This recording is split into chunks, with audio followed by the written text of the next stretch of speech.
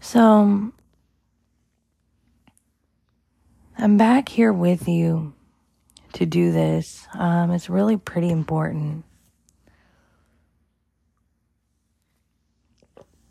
I'm having my lemon ginger tea this morning to kind of keep a calm environment when explaining a lot of things to you. Because I'm even starting to dive in a conversation about yesterday's episode on love being conditional, and it's pretty important. And there is a caveat to this, or a balanced perspective. It's more nuanced than really I thought yesterday when I made the episode, because I think some history with people have been completely earned. So let's get into this here, because what about forgiveness and making peace, and not being so conditional that you can't do that? And I think that's where our higher power, our spirituality is unconditional, and it wants that. Like in our bodies, we can feel ourselves, our awareness, right? So if somebody gets back in touch with us, or we get back in touch with somebody, whether it's a friend that you've been through a lot with or a family member, I think we go through a huge process but I just switched up my entire life to get away from them. I just switched up my entire life to have boundaries, to make sure that nobody can be out to get me or hurt me or anything like that. I've just understood my values are different than theirs, or whatever it is. And this is absolutely if you are in this place. If you are not in this place, you can still wish somebody well and love them from a distance and not deal with them for now. And sometimes we need that time and space away from people. And sometimes that is for life. If you realize somebody is just on a path that they are not going to choose to undo. But when it comes to this earned history with people, where you have an earned history with them that's gone way back for years, and you can definitely put yourself in the present moment with them when they do lovingly kind of acknowledge you and get in touch with you. And you do feel this sort of sense of surrender in your body. And I didn't get this deep in a 3-minute TikTok, but what I did talk about is that you can definitely make peace with somebody, be present with them, enjoy the time that they are choosing to give you, even if that means you're getting in touch with them, maybe they're getting in touch with you. And you're not giving up your values. You're not giving up or, sacrificing your boundaries. You're not doing any of those things. You're becoming more at peace.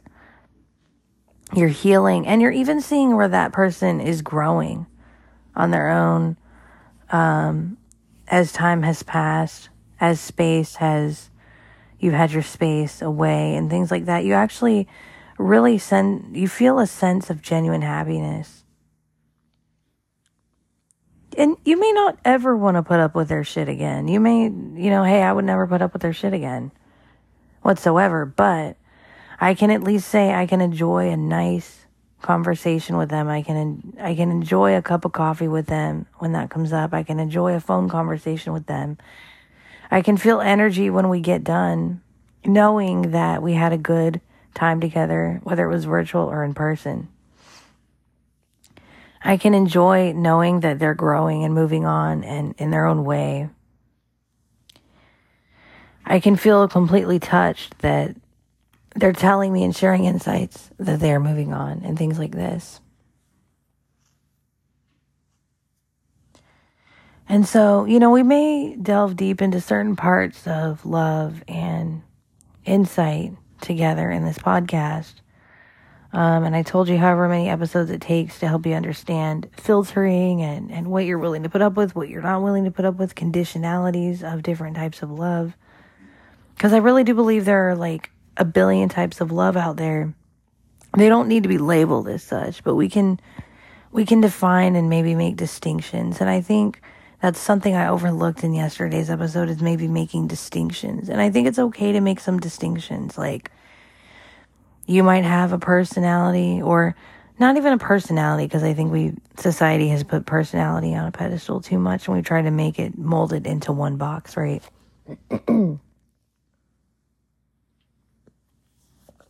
But it's more based on, you can have some traits that relate to the confidence of being alpha. You can have some traits that relate to the interactions that come with beta. You can have some traits that relate to being sigma. You can have some traits that relate to being INFPT.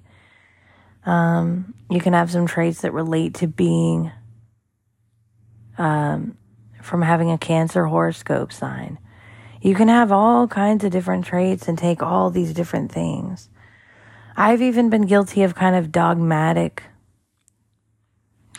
dogmatic on the spiral, and kind of like overusing the spiral in Spiral Dynamics as a way of psychologically analyzing a lot of insights. With those of you that don't use the spiral, maybe you know about it, but you don't fully use it as much. I've been overly dogmatic about being very, very picky and particular about, like, don't even allow yourself to be in spiritual community or churchy kind of environments, because they might be really toxic. And while those can be true, and most of the time you find older ways of thinking that are toxic, but there could be something new out there in the horizon that's positive for our child, and things like that. That is also, let's face it, a lot of these high-end quality things that we've done, like yoga and things we've wanted to really do, are very expensive. Like health and wellness can be pretty lucrative, and can, people can make a lot of money from it, but to its own demise. That's one thing that the church has over these things, is that there's community gaps that it can fill if a church chooses to. Not all churches want to be a part of, like, trying to help the community fully, or they think they're doing it in a certain way and they're not filling all gaps, or whatever it is.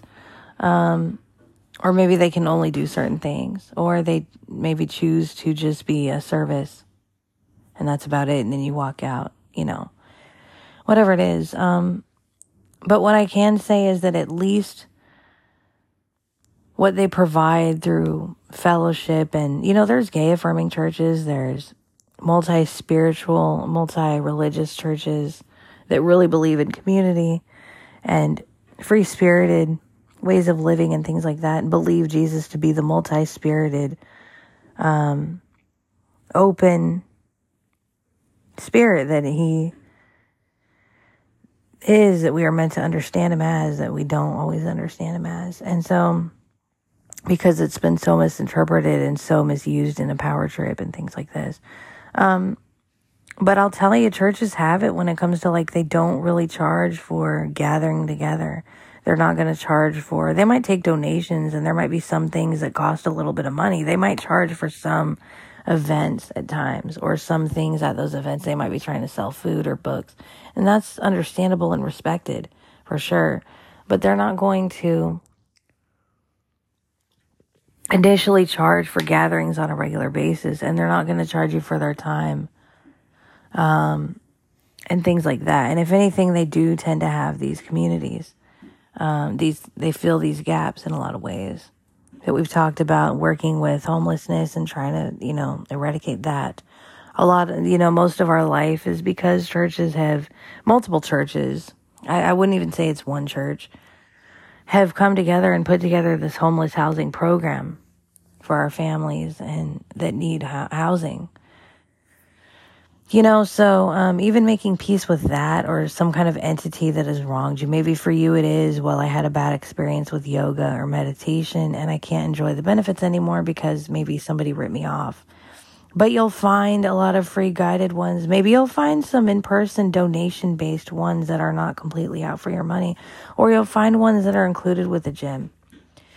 We cannot do something like the gym because it's not very affordable. Even with my health and wellness medical program that I'm in, I'm very blessed. I get a lot out of that program already, so it's not too much of a deal breaker. Sure, it's disappointing, but it's not too much of a deal breaker. But